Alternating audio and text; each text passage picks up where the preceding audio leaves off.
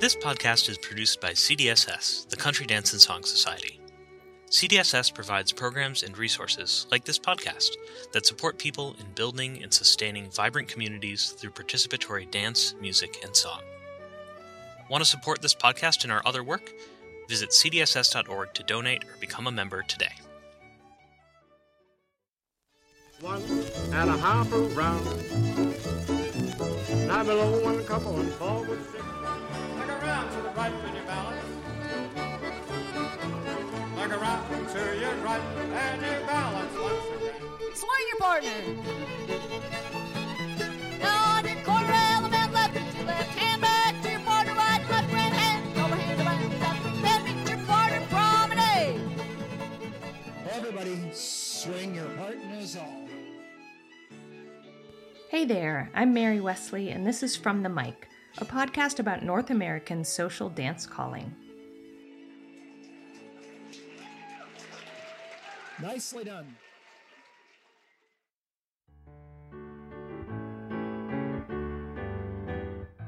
Through conversations with callers across the continent, we'll explore the world of square, contra, and community dance callers. Why do they do it? How did they learn? What's their role on stage and off in shaping our dance communities? What can they tell us about the corner of the dance world that they know and love the best? Each episode we'll talk to a different caller, but they all have something in common. A spark, a desire to lead, to share joy, to invite movement, to stand in that special place between the band and a room full of dancers, or people who don't yet know that they're dancers. And from the mic say, find a partner, let's dance. Hi everyone, welcome back to From the Mic. You know, one nice thing about the dance community is that sometimes it gives people a reason to travel. My friend Ben Sachs-Hamilton and I both grew up and started dancing in Vermont, where I still live. And this past weekend, he was in town to call the Contra Dance in Montpelier. Of course, I asked him if he could stop by for an interview. Ben started contra dancing at age 12 and started teaching dances at 15. Since then, he's called and organized for dances across the Northeast with a focus on LGBTQ and gender role-free dance communities. He fosters a welcoming and inclusive space for diverse groups of new and experienced dancers, adding tips on style and safety into his teaching.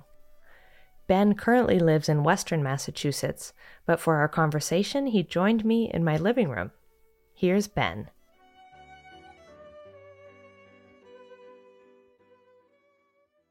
Ben Sachs-Hamilton, hello, and welcome to From the Mic. Hi, Mary. It's so nice to have you here in my living room. Always a rare treat that I can catch someone in person for these interviews. So I saw that you were calling what I think is both of our home dances. I don't know how to pluralize that. We both, I think, had formative years at the Montpelier Contra Dance. Is that right? Definitely, yeah. And how was your gig last night? It was great. We had a full hall for most of the evening. Lots of enthusiastic new dancers and old timers. Like you said, I having grown up in here in Burlington, done a lot of dancing in Montpelier, coming back here always feels a little bit like going home, and I see lots of old friends. So it's always a fun dance to call. That's great. Well, again, I feel lucky that you had a little bit of time when you're on the home front to stop by. Well, we spent some time together when we were both kind of just learning to call in the Mad Robin Callers Collective. But it's been a while, and I don't know if I ever just sat down and got like the whole story of your beginnings and how you got involved with this kind of traditional dance. And I know you're involved in other aspects of the traditional dance and music world. So would you mind just kind of giving a little introduction?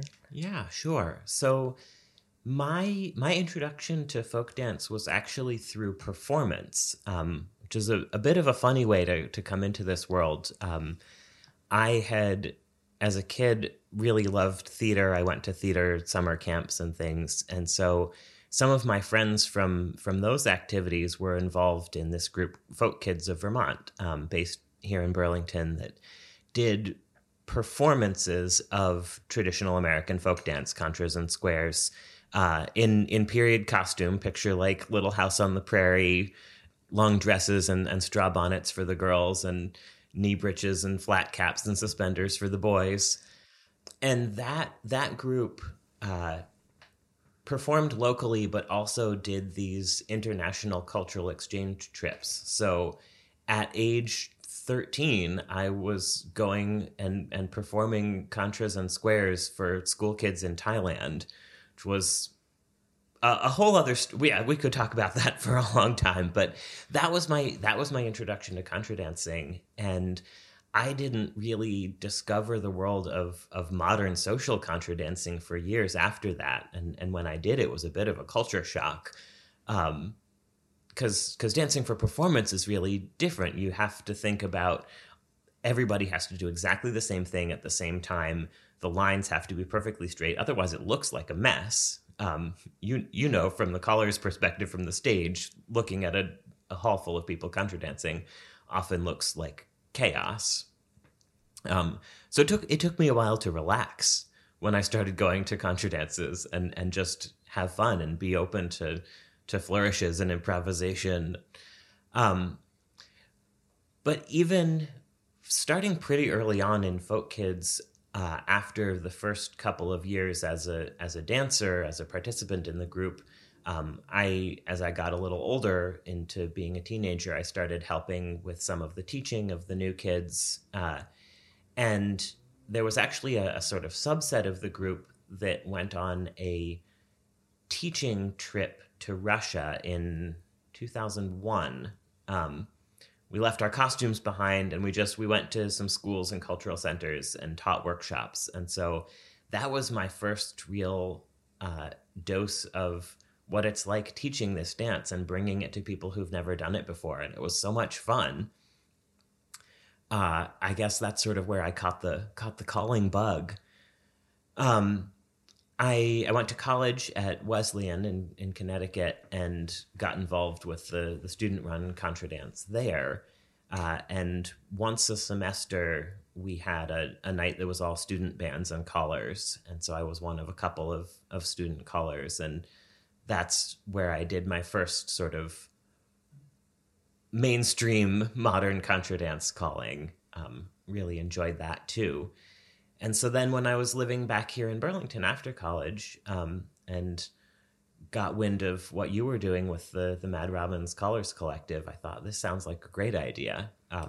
For folks who aren't familiar with it, this was, I think, a fantastic idea of getting a cohort of new and new-ish callers who would get together and practice together and try things out and give each other feedback.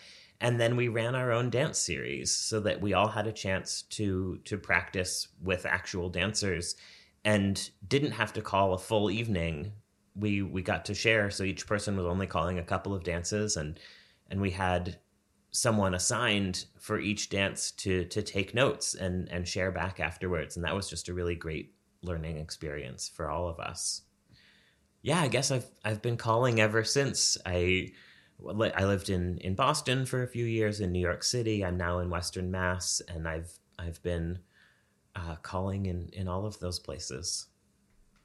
That's wonderful, and I hadn't ever really thought about you starting out as, doing contra dances or the kind of dances that you now call, but doing them as a performance.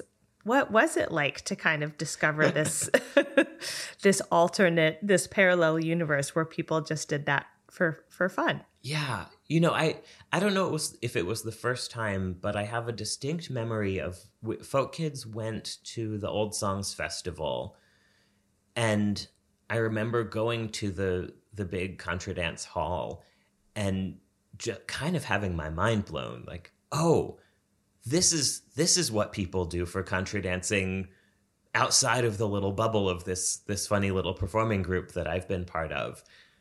this is intimidating, but also looks like a lot of fun.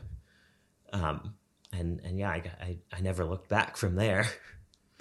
Yeah, and it's such an interesting it's an interesting sequence, thinking about what was social dance to begin with, and then going through this phase of, you know, performing the folk dance as a way often to kind of keep it alive. I mean, you see this in like tons of different traditions. I mean, like river dance, you know, lots of different Celtic traditions are, these dance forms have made it to a performance, you know, space, but is still really based in like a social experience. Yeah. And the dances we were doing for performance were, you know, what we'd call chestnuts. You know, we were doing opera reel and the Virginia reel and the Lancers quadrille, these classic old dances, and some new ones written in that style.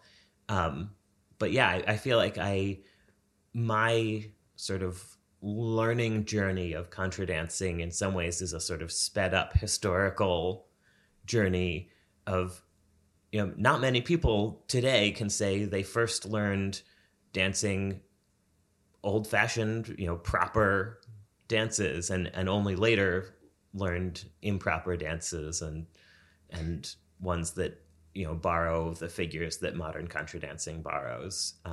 Right. I mean, certainly no one of like your age, which, you know, yeah, just sort of, exactly. Is it safe to say we're both like millennials, I guess? Yeah. Are we elder millennials now at this point? Something like that. So. And dancing to old New England and Quebecois tunes as well. And we had a great band in that group. I didn't really realize at the time how lucky we were traveling with a 4-piece live band through Thailand and Russia and Vietnam, lugging around a hammer dulcimer and a keyboard. And That's amazing. And yeah, I don't know if you want to go into it more, but do you have any memories of kind of how your performances were received in these different places where you traveled? I don't think they knew what hit them, really. I mean, I don't know what they were told in advance about what these American kids performing dance were going to be doing. I don't know if they expected us to be doing modern American dance or what they even would think that would be. But yeah,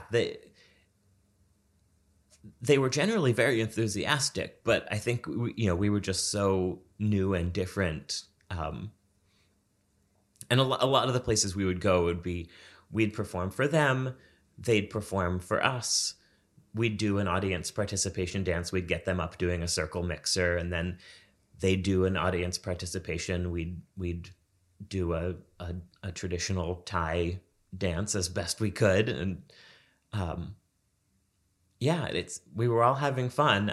It's between the language barrier and also being a kid at the time. I feel like if I could be a fly on the wall now, I'd probably have a very different perspective on what those trips were like and those cross-cultural conversations.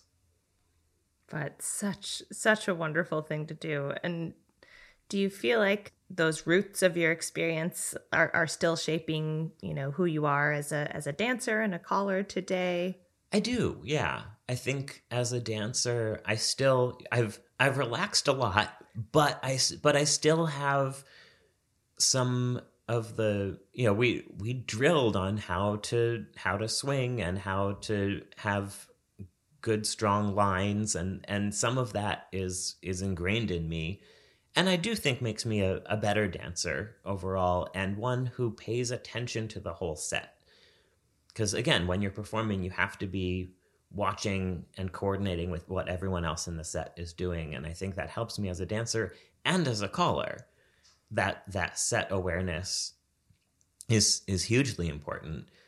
And then, yeah, the fact that I started little bits of teaching and calling and prompting from very early on in my dancing path, I feel like that's just meant that it's been part of me and part of my how I exist in the dancing world.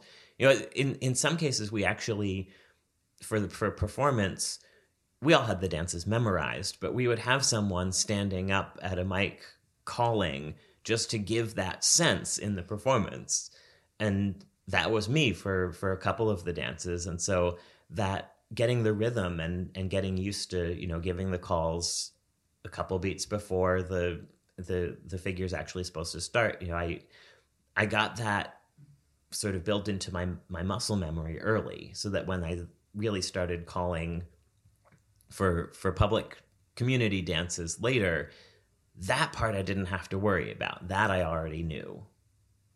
Yeah, that totally makes sense that so it must have been a fairly intuitive step into leading more modern style contra dancing. Yeah, and I really remember it's so fun to just reminisce a little bit about the Mad Robins, and I don't remember what year we started or when you came back, but I think was our dance series already up and running, or were you part of starting the series? I think it was right around the beginning. It was like 2010, right around then. Yeah. Yeah. And it was such a wonderful convergence of people who were, you know, kind of just in the same place, knew a little bit about how to do this thing, wanted some community and support and kind of structure to develop the collar skills. We were so lucky that Luke Donforth was around, and Peter Johnson, and all the wonderful Robins. And I remember when you reached out, because I didn't start dancing until after I moved home from college. So we had not crossed paths in the dance world yet. But I just remember being like, oh my gosh, I'm so excited that this person is here bringing so much experience, even though I don't think I ever totally knew about your performing life as a kid too. But you were just already so capable and ready to jump up at the mic and get things going. Do you have other kind of memories of your beginnings, you know, calling for modern dances and what that learning journey was like? I remember starting out having trouble finding repertoire. You know, not having grown up contra dancing and not having a lot of social connections to other callers. You know, it was finding dances in books and online, and I remember it took me a while, and most of the dances that I called in those, you know, back in college, I don't call anymore. I don't think they're actually very good. Some exceptions, but it's definitely, you know, that's something that I don't know that we talk about a lot as callers, is where you get your dances from when you're just starting. I feel like once you get a sort of critical mass, then, you know, you add things and you pick things in and out of rotation over time. But there's a hurdle there. I remember those student caller nights for the college dances being pretty nervous and making a lot of mistakes, but also I was among friends. The organizers were my friends, the dancers were my friends, and so the stakes were pretty low, and that felt like a good supportive environment for getting started. As did the Mad Robins. You know, again, it makes such a difference to have that supportive community around you, because getting up there and taking the responsibility of being a caller is risky and can be scary, because there's all these people depending on you, and if you mess up, like, the whole dance breaks down. Like, there are high consequences. Yes. Yeah. And it's true. the way the Mad Robin Callers dance was structured, the fact that it was very publicly a dance that was run by people who were learning to call. And because we all shared time at that mic, that meant we would also all spend time on the dance floor in the course of an evening. So there it just had this nice equalizing effect, and it just felt like people were in on the whole process, even if they were just coming to the dance. And I think that was a rare gift that we had. Yeah. And so you've continued to do this thing, to call, to dance, to be involved in the community in a lot of different ways, which I want to hear all about. But what's kept your interest? I think, honestly, it's seeing the community that exists around this dancing and seeing how much it means to people, and looking back and seeing how many of the close friendships and relationships in my life have come from this community.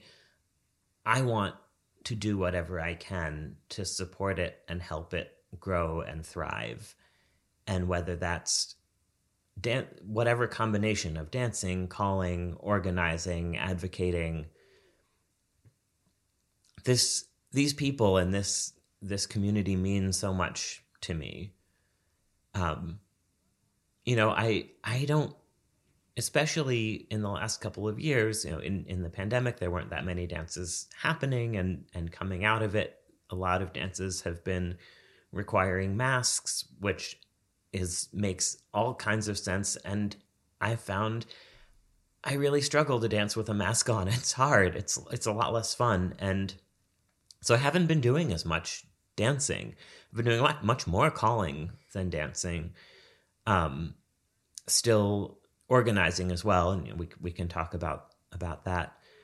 But I remember early on going to dances and seeing folks who were there but weren't dancing much, maybe at all. They were hanging out on the sides, they were chatting, they were sitting up on the stage, and I thought, what are they doing? We're here to dance. That's the fun part.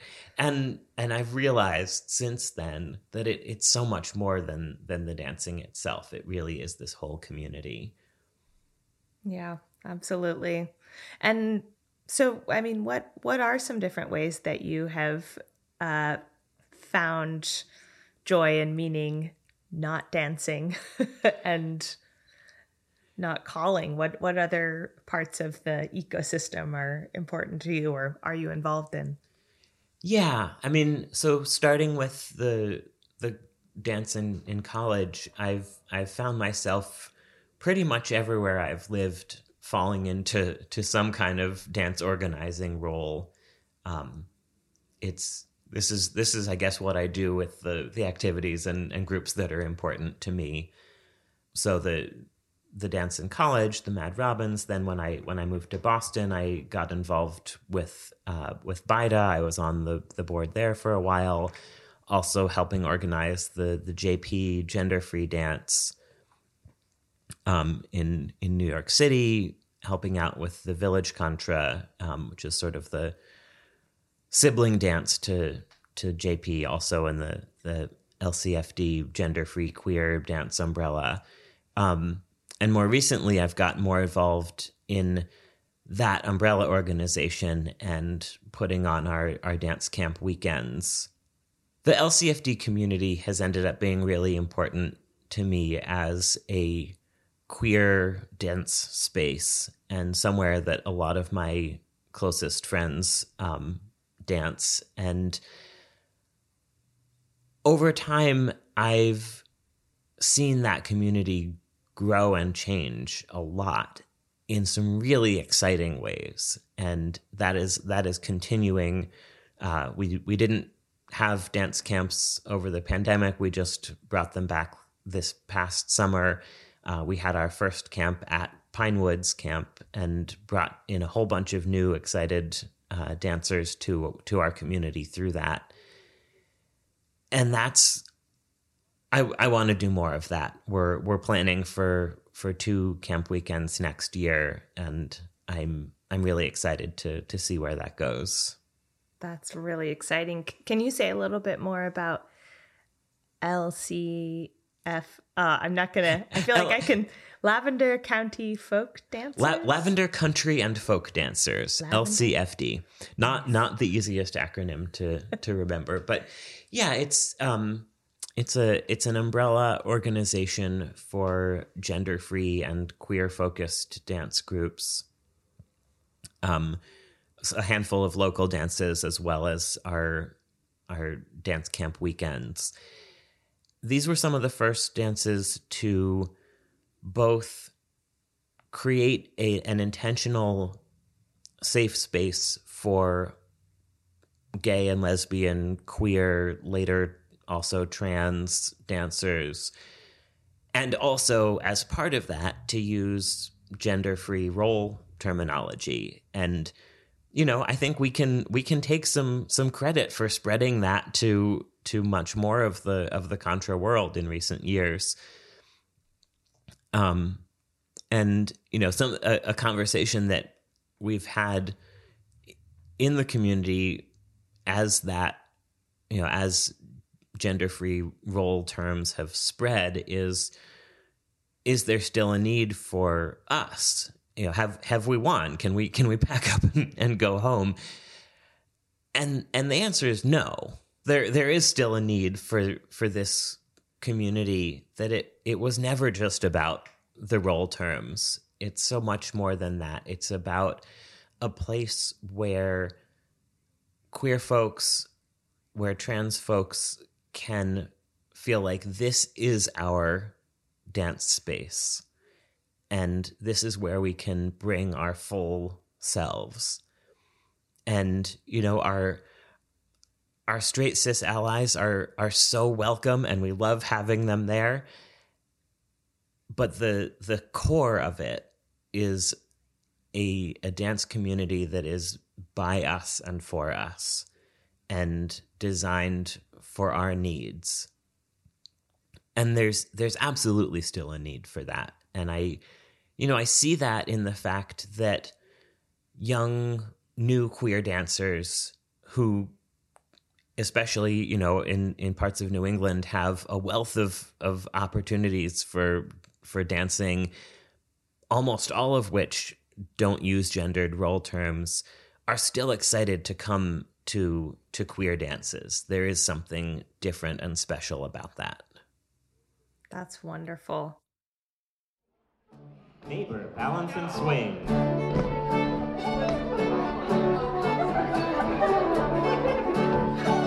Face across and circle left 3 places. Swing your partner on the side. In long lines, go forward and back. 2 robins, chain across, pull by. Right to your partner, balance here. Pull by, left pull by, right to your partner, balance. Pull by, left by your neighbor, new neighbor, you balance. And swing. Circle to the left, 3 places. Your partner swing.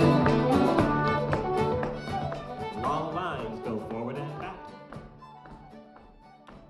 2 robins, chain. I guess I'll step back and say, how has your role grown within that organization, and what were you able to bring into that space given all your experience? Yeah.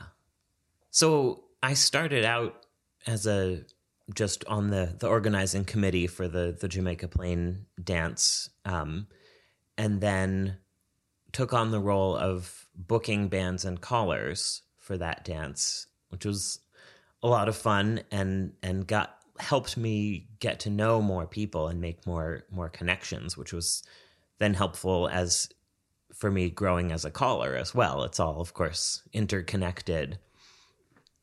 And then at some point I took on being the camp registrar for some of our camp weekends. So just running the registration process. Did that for a couple of camps. And then coming out of the pandemic, there was an opening for someone to step up and really make the new weekend happen in the new location. And I decided that was what I wanted to do. So I was the, chair of the camp committee. We don't have a lot of official titles, but I did a bunch of the planning of the programming and figuring out things with the venue. I was really excited. Sam Weiler sort of made the initial connection with Pinewoods, but having volunteered on crew at Pinewoods and having been on staff for CDSS programs there, I know the facility really well, and I know the LCFD community really well, and I was so excited to bring those together. A lot of longtime LCFD folks haven't attended other dance weekends or weeks, hadn't ever been to Pinewoods. That was a new experience for them. And, Pinewoods has such a special place in my heart. I couldn't wait to share it with these friends. And at the same time, there were folks who were longtime Pinewoods attendees at various other weeks and were excited for this new program, this new queer-focused program to be happening there. I was a little nervous about how these different groups would blend together, especially not having had an LCFD weekend in several years. But everyone was just so excited to be there and so happy to be dancing together. It was one of the best dance weekends I've ever been to. That's amazing. Congratulations. And is it continuing? Yes. We will be back at Pinewoods in June 2024. And we're also going to have a weekend in the fall next year in October at Ashokan. That'll be another new venue for us. That's so exciting. And I love what you reflected, that the origins of the Lavender Country and folk dancers community, was a safe and supportive space for LGBTQ dancers. And that out of that space came, some new traditions, some new practices that have really rippled out into, the dance world at large. Especially, you mentioned changing role terminology to be gender free. I'm curious if you see other elements that, have been allowed to develop or kind of emerge within those queer dance spaces, but maybe are, valuable and relevant for anyone everywhere. Yeah. I think, going beyond, like I said, it was never just about the terminology, right? There's also a flexibility about which role you dance and a playfulness of dancing both roles, of swapping back and forth, if and when you want to. No one's ever required to do that. But even there's a tradition that has sort of come and gone, but has been pretty steady in LCFD, particularly for the English country dancing, of lining up without a partner. You just go and join the line on one side or the other, and whoever you end up standing across from is your partner for that dance. And I really like that dynamic some of the time. Other times I like to choose and dance with my friends or go and find someone new to dance with. But I like that little tradition, and I would love to see more of that. I think not to overgeneralize, but I think it's always helpful to remember that a lot of the ways that we dance, a lot of the traditions that we have and the assumptions that we make don't need to be set in stone. And we can change them. We can play with them. And I think part of having a queer-focused dance space is about questioning assumptions, about questioning tradition. And this is true not just in dance, this is true in all sorts of queer communities, that once you question some of the basic assumptions about gender and sexuality, that opens the door to questioning a lot of other assumptions that might also be outdated and harmful and worth some critical reevaluation. Yeah. So I think there's a lot of that perspective that can still be of value far beyond dance role terms. Absolutely. And I just find it so fascinating. I mean, this topic of the flexibility, the dynamism, is that a word? Yeah. The dynamism of tradition, and that so often that word tradition is sometimes used to imply some kind of, steady through line, and it is also inherently changeable, adaptable, to suit. And there are traditions, and there are parts of the culture of LCFD that have also needed to be questioned and reevaluated. As there have been more trans dancers, there have been some hard conversations and changes within the queer dance community about how to truly be open and welcoming and affirming of folks of all genders. And that's been tough. It's important work, and it seems like a lot of willingness on the part of the queer dance community to keep doing that work. Yeah, and I think it's because from the very beginning it was all about being a safe space. Yeah. It was all about being able to be yourself, and the desire for anyone who comes to have that safe, authentic experience. Mm-hmm. Noting that it is not only about gender role terms, but that gender role terms is something that's on the minds, I think, of a lot of dancers, callers, organizers. It's a topic in our community right now, and I'm curious to how your experience has been watching that evolve, and how you've navigated that, maybe what you've learned being in these multiple roles of dancer, caller, organizer. Yeah.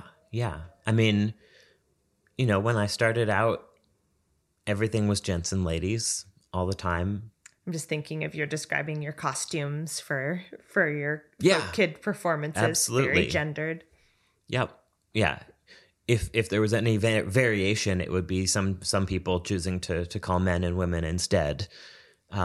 Which interests. I had a fascinating conversation with Sue Rosen once about how when she was starting out as a caller, men and women was an intentional choice that some callers made to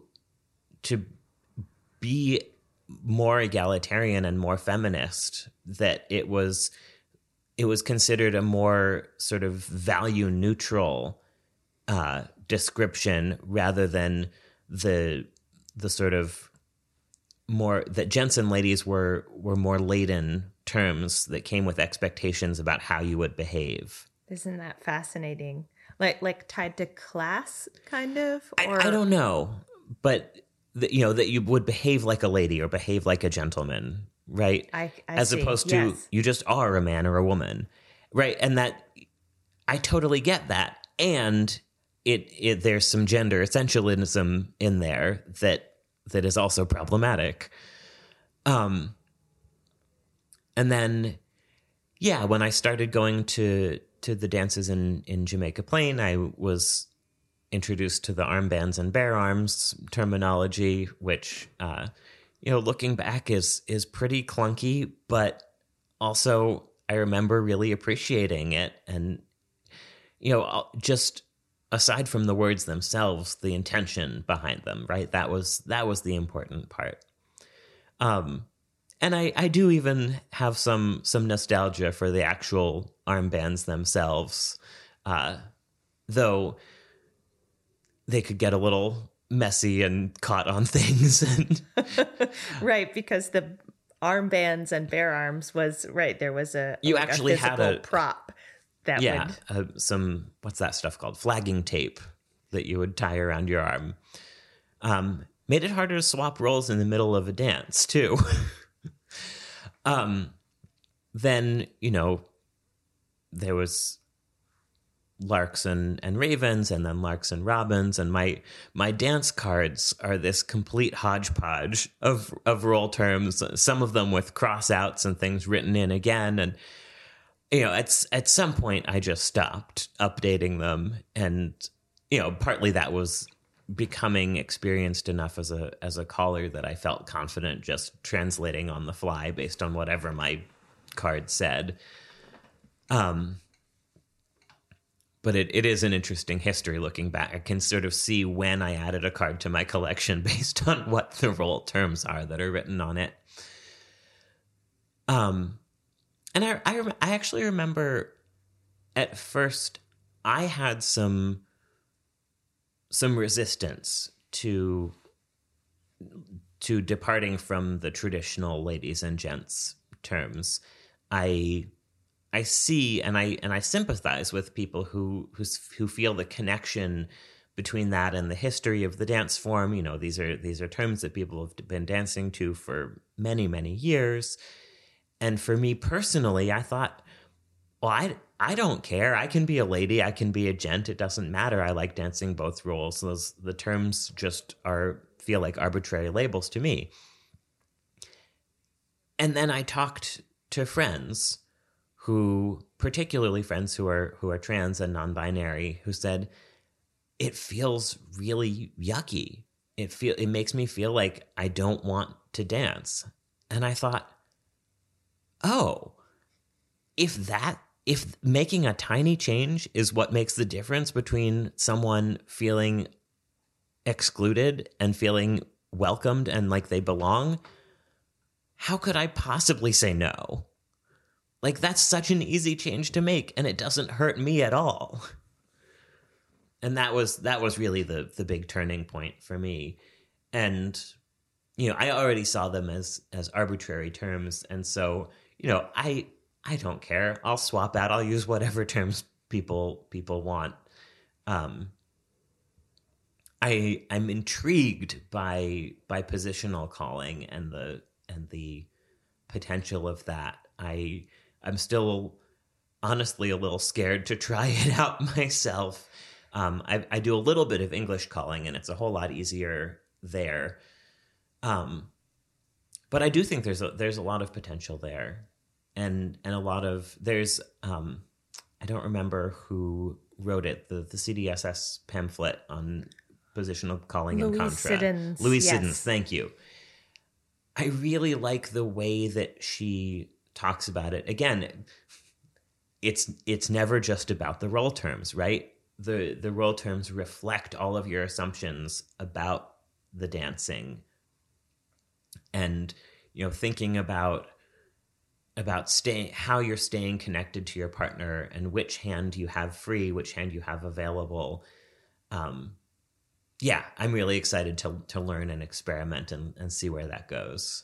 It is so interesting to think about how language affects behavior. I don't have that analytical of a mind, but just thinking about how just even changing the role terms gave us an entry point to start talking about who danced which role and why, just opened up this whole other level to, as you said, kind of question how everything, and so in a similar way, I think positional calling is just giving, applying this whole new filter to think about, embodiment, awareness of your space and your position, your relation to other dancers in space. It's so fascinating. Yeah, absolutely.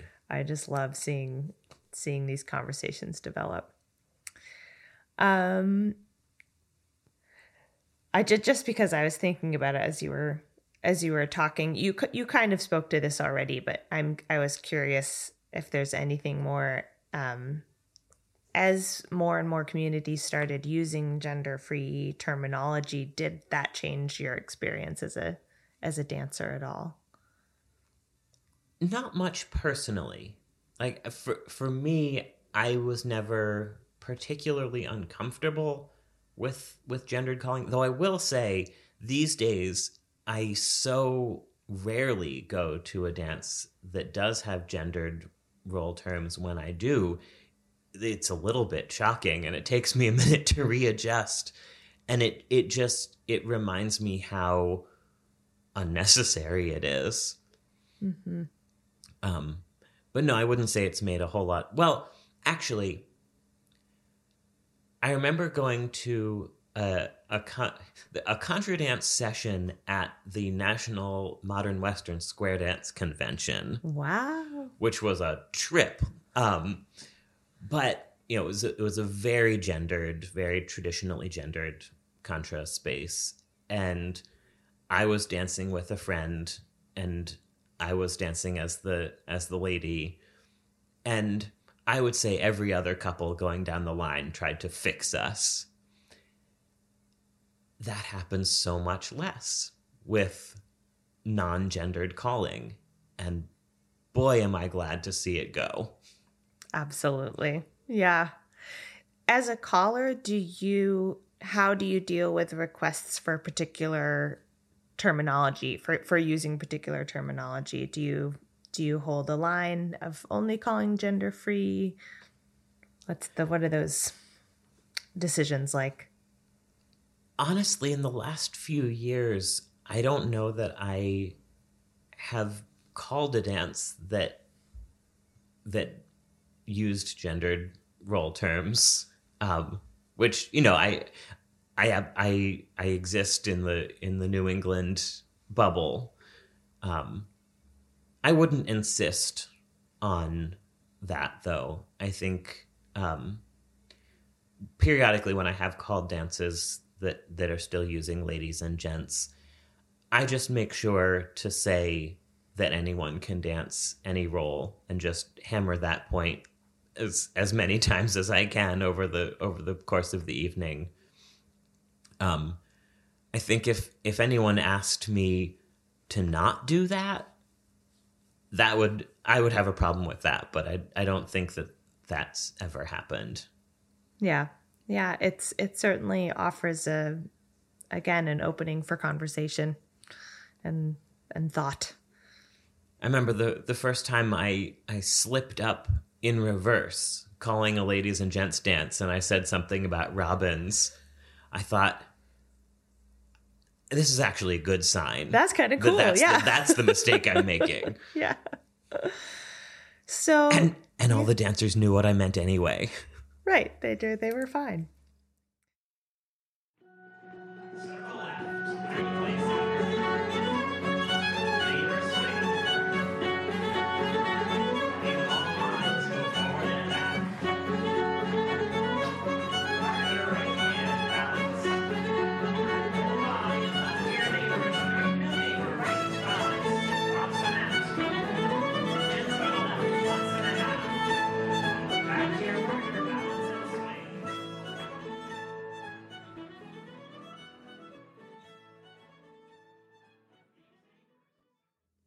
So what is your caller life like these days? I know you sort of talked about what we're all still navigating, the sort of coming out of the pandemic years, but what's on the docket as a caller, and what kind of are you hoping for in the future?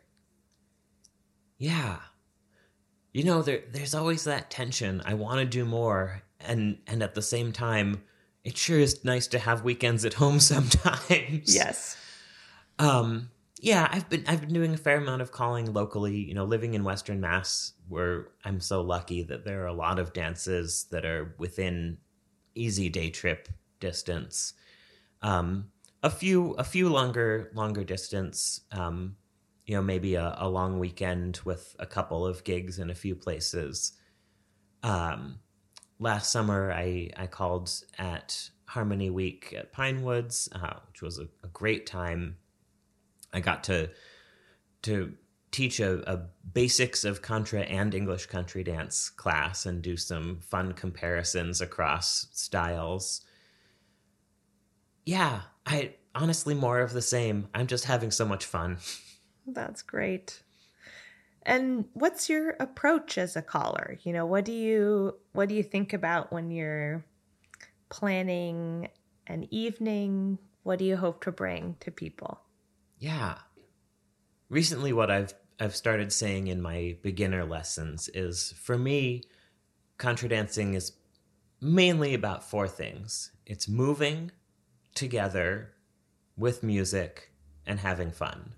And if you're doing those 4 things, then you're doing it right. And, my job as the caller is to help that happen.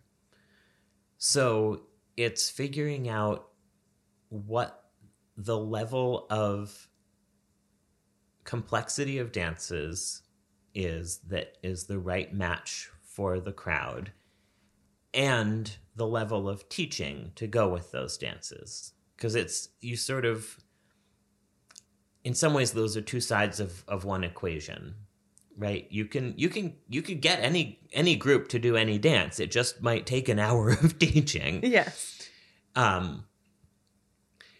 And so going into a dance, if it's a dance I've called before, I usually have some sense of what the crowd is going to be like. If it's an unfamiliar one that I haven't been to before, I'll try to get some intel from the organizers or from other folks from that community and put together a program that's my best guess of what's going to be a good fit, but always having some substitutions in my back pocket, some planned out in advance of like, okay, I think I'm going to want to call this dance, but depending on how the couple dances before that go, I might swap it out for this one.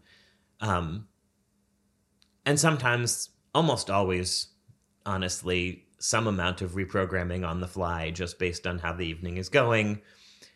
Are the dances running shorter or longer? How big is the crowd? How many newcomers are there? What's the energy level?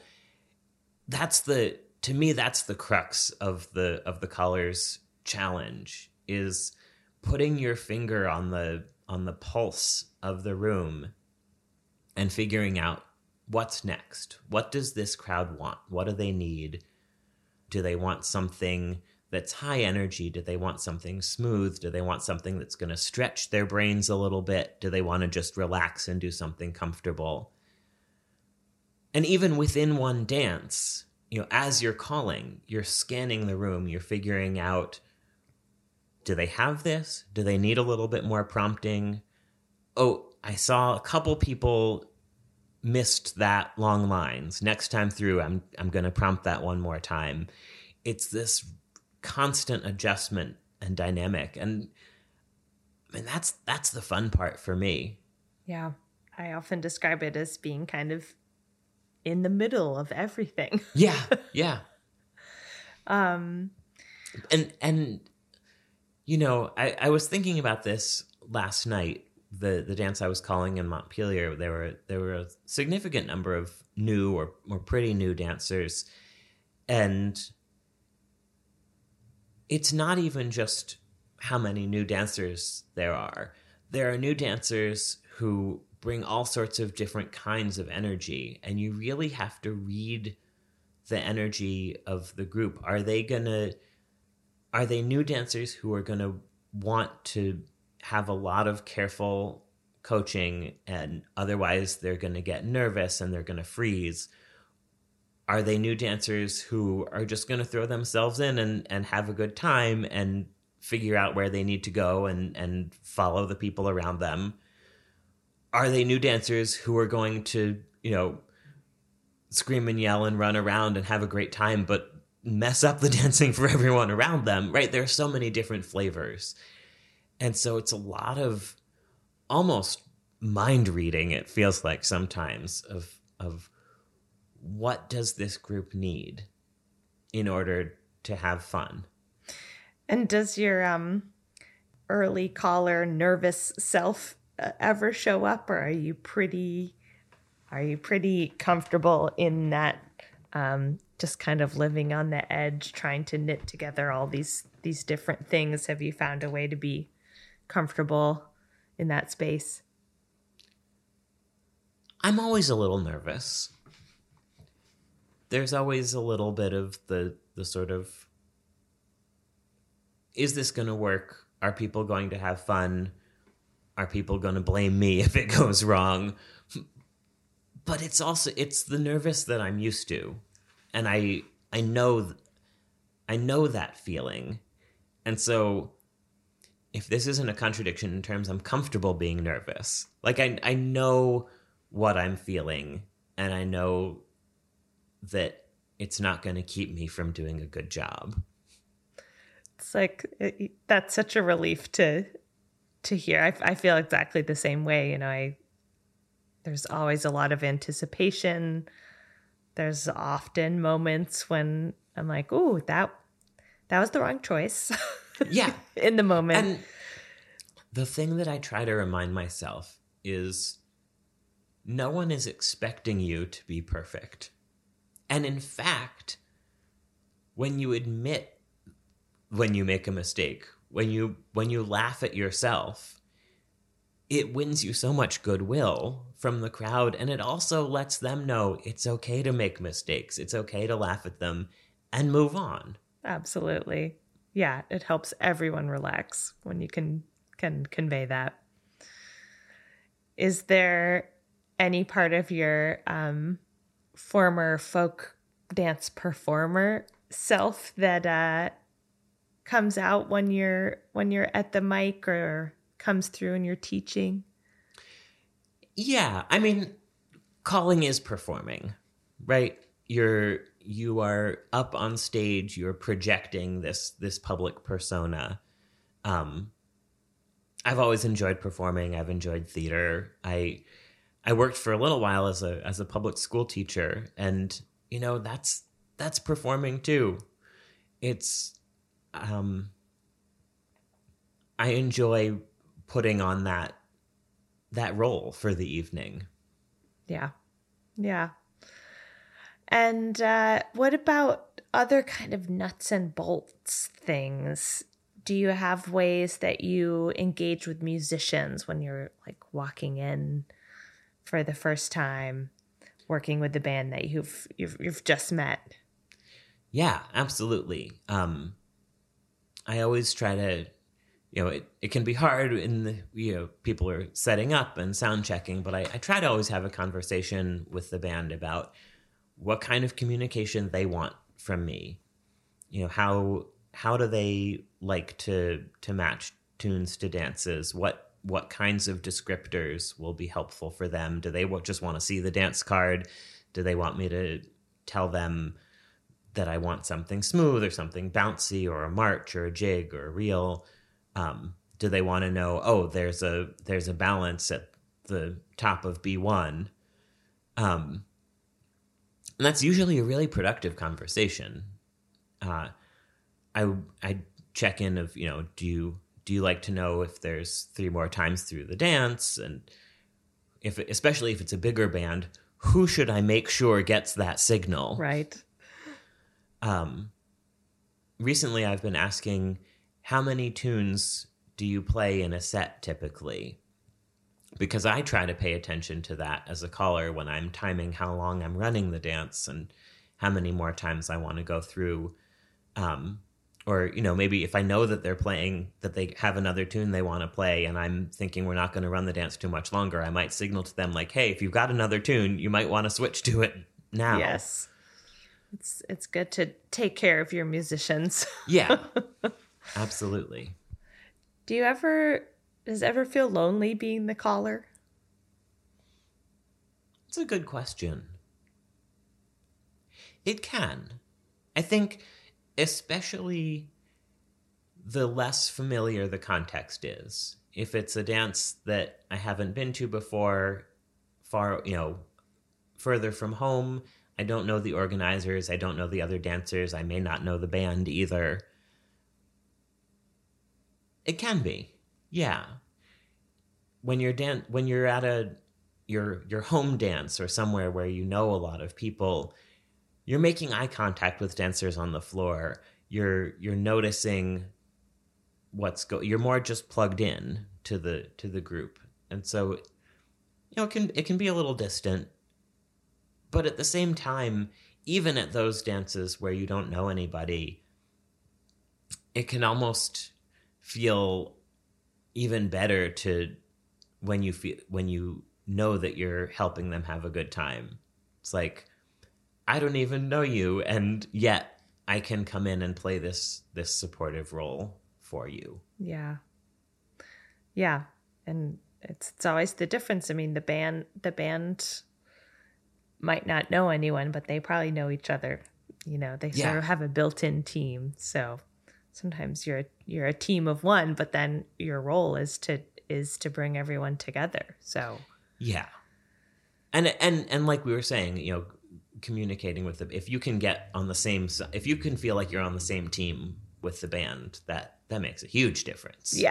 Yeah, then it gets really good. Not that sounds like you're like setting yourselves up in opposition with the dancers, but I was just gonna say, on the same team as the band, Who's and on the then other team? get all the dancers also on your team. Then you're cooking. Yes. I have a few questions that I usually end with, but is there anything glaring that I've like missed or skipped over?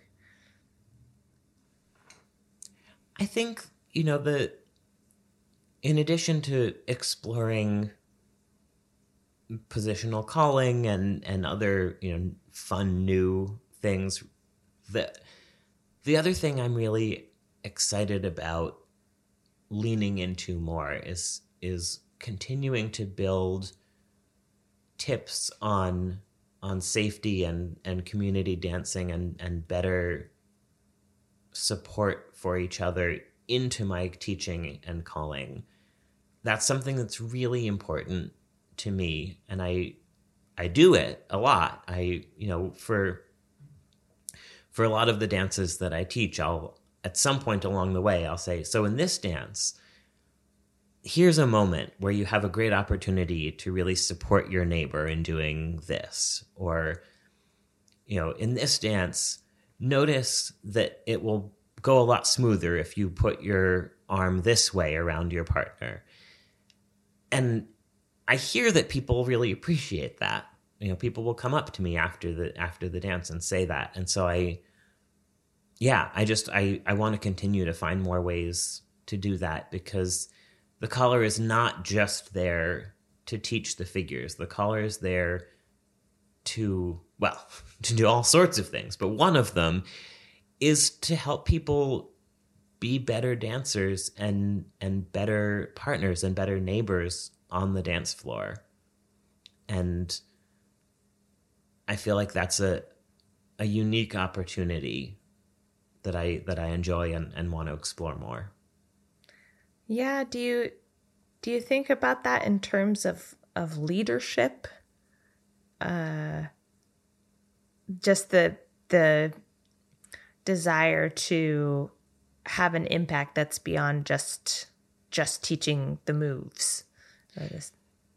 Yeah, it's a type of leadership. I think it's a type of contributing to making the dance community that you want to be a part of. Mm-hmm. Yeah.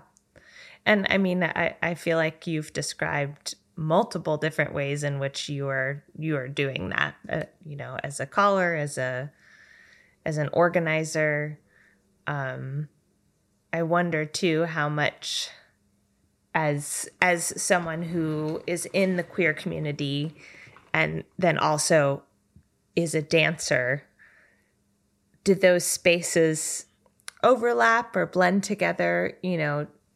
I recently listened to your interview with Chris Ricciati, and he talked about the feeling of initially feeling like there was his gay community and his dance community, and there was a real wall between those. And very slowly, gradually, and intentionally working to bridge that and bring those together. And I am so grateful. I feel like I benefit from the work of Chris and folks like him who made it possible to be an out queer folk dancer and not think twice about it. And, you know, many of my closest friends are out queer folk dancers. And that community has meant so much to me. And not even just, a lot of them are not particularly connected to LCFD.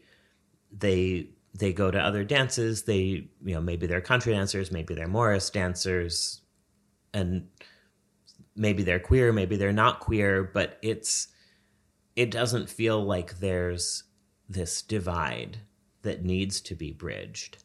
And I feel so lucky to be living in a time and place where that's true. Absolutely. And I love everything you're saying about just finding all the different ways that you can help build a community that you want to see and that you want to be a part of. And I feel very lucky to have gotten to cross paths with you and see what's possible in that way. And I'm really glad that you're out there doing everything that you're doing. Well, I feel like I've learned a lot from you. I definitely, when I think about the color persona that I want to emulate, the combination of warmth and precision that I see in your calling and have for many years has definitely been something I've looked up to. My gosh, I'm very honored and feel the same way about you. So, warm moment. So I have 3 questions that I usually close with. The first is to talk a little bit about your dance notation. How do you write down and keep and organize your dances your dance collection? Yeah. So I'm a pen and paper index card caller. I tried having them on as electronic documents or spreadsheets. I tried a few different things, and nothing was able to recreate the experience of being able to lay out my cards and rearrange them and look at the sequence. And so that's what I've stuck with. And I love also seeing, for callers who do use cards, how they keep them organized, how they group them, from easy to hard or based on feel.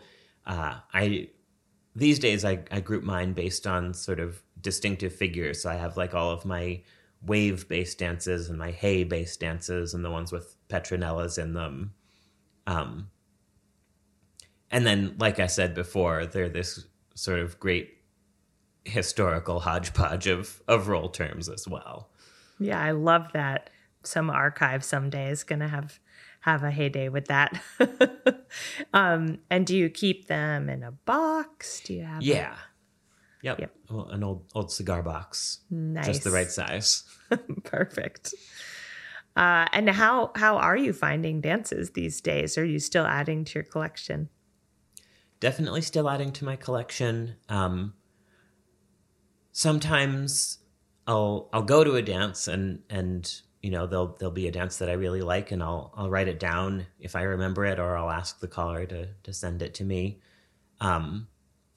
Sometimes I'll realize that there's a gap in my collection, that I want a dance that has this figure or that does this, and so I'll just look online at some of the big indexes and see if I can find something that fits. And also write my own dances and have a lot of fun doing that. Oh, we didn't even touch on that. Do you want to say a little bit more? I haven't written a ton, but I do enjoy it. I enjoy thinking about the mechanics of how figures can fit together in slightly unexpected ways. There's that fertile ground of, oh, this is different and interesting, but not so much that it will really throw people and break the dance. I like playing around with that. Nice. I'm going to have to collect some of your dances. I don't know if I have any. Sure. Okay. And then do you have any pre or post gig rituals, things that you kind of do to get ready or wind down? Not much. I try to make sure I've eaten. That's pretty Always important. good. I had a gig recently that I got to late and I didn't have time to eat dinner. Fortunately, one of the band members had an extra banana. Otherwise, it would have been a pretty rough evening. Eating, staying hydrated, making sure I have the right layers so that I can be the right temperature. Turns out the temperature on stage can be very different from the temperature down on the dance floor when you're not dancing. Entirely. Yes. And then last is, if you know, are you an introvert or an extrovert? On balance, I'd say I'm an introvert. The way I understand it is like when I'm depleted and need to recharge, do I do that on my own or do I do that by connecting with other people? And it's definitely on my own. It's we were talking about performance, and a lot of performers, I think, are introverts. You have your public persona up on stage, and then you're off stage, and there's you go back into your shell. Yes. Yep.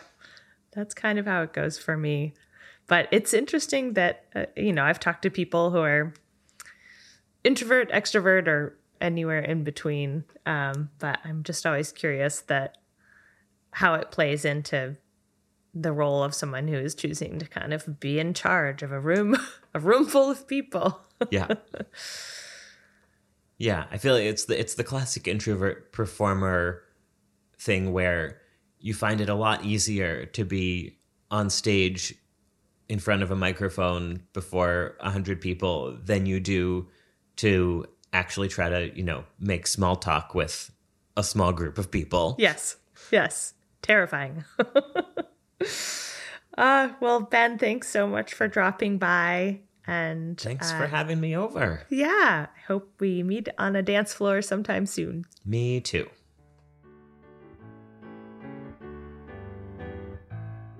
Thanks so much to Ben for talking with me. You can check out the show notes for today's episode at cdss.org/podcasts. This project is supported by CDSS, the Country Dance and Song Society, and it's produced by Ben Williams and me, Mary Wesley. Thanks to Great Meadow Music for the use of tunes from the album Old New England by Bob McQuillan, Jane Orzechowski, and Deanna Stiles. Visit cdss.org/podcasts for more info. Happy dancing. The views expressed in this podcast are of the individuals and do not necessarily reflect those of CDSS.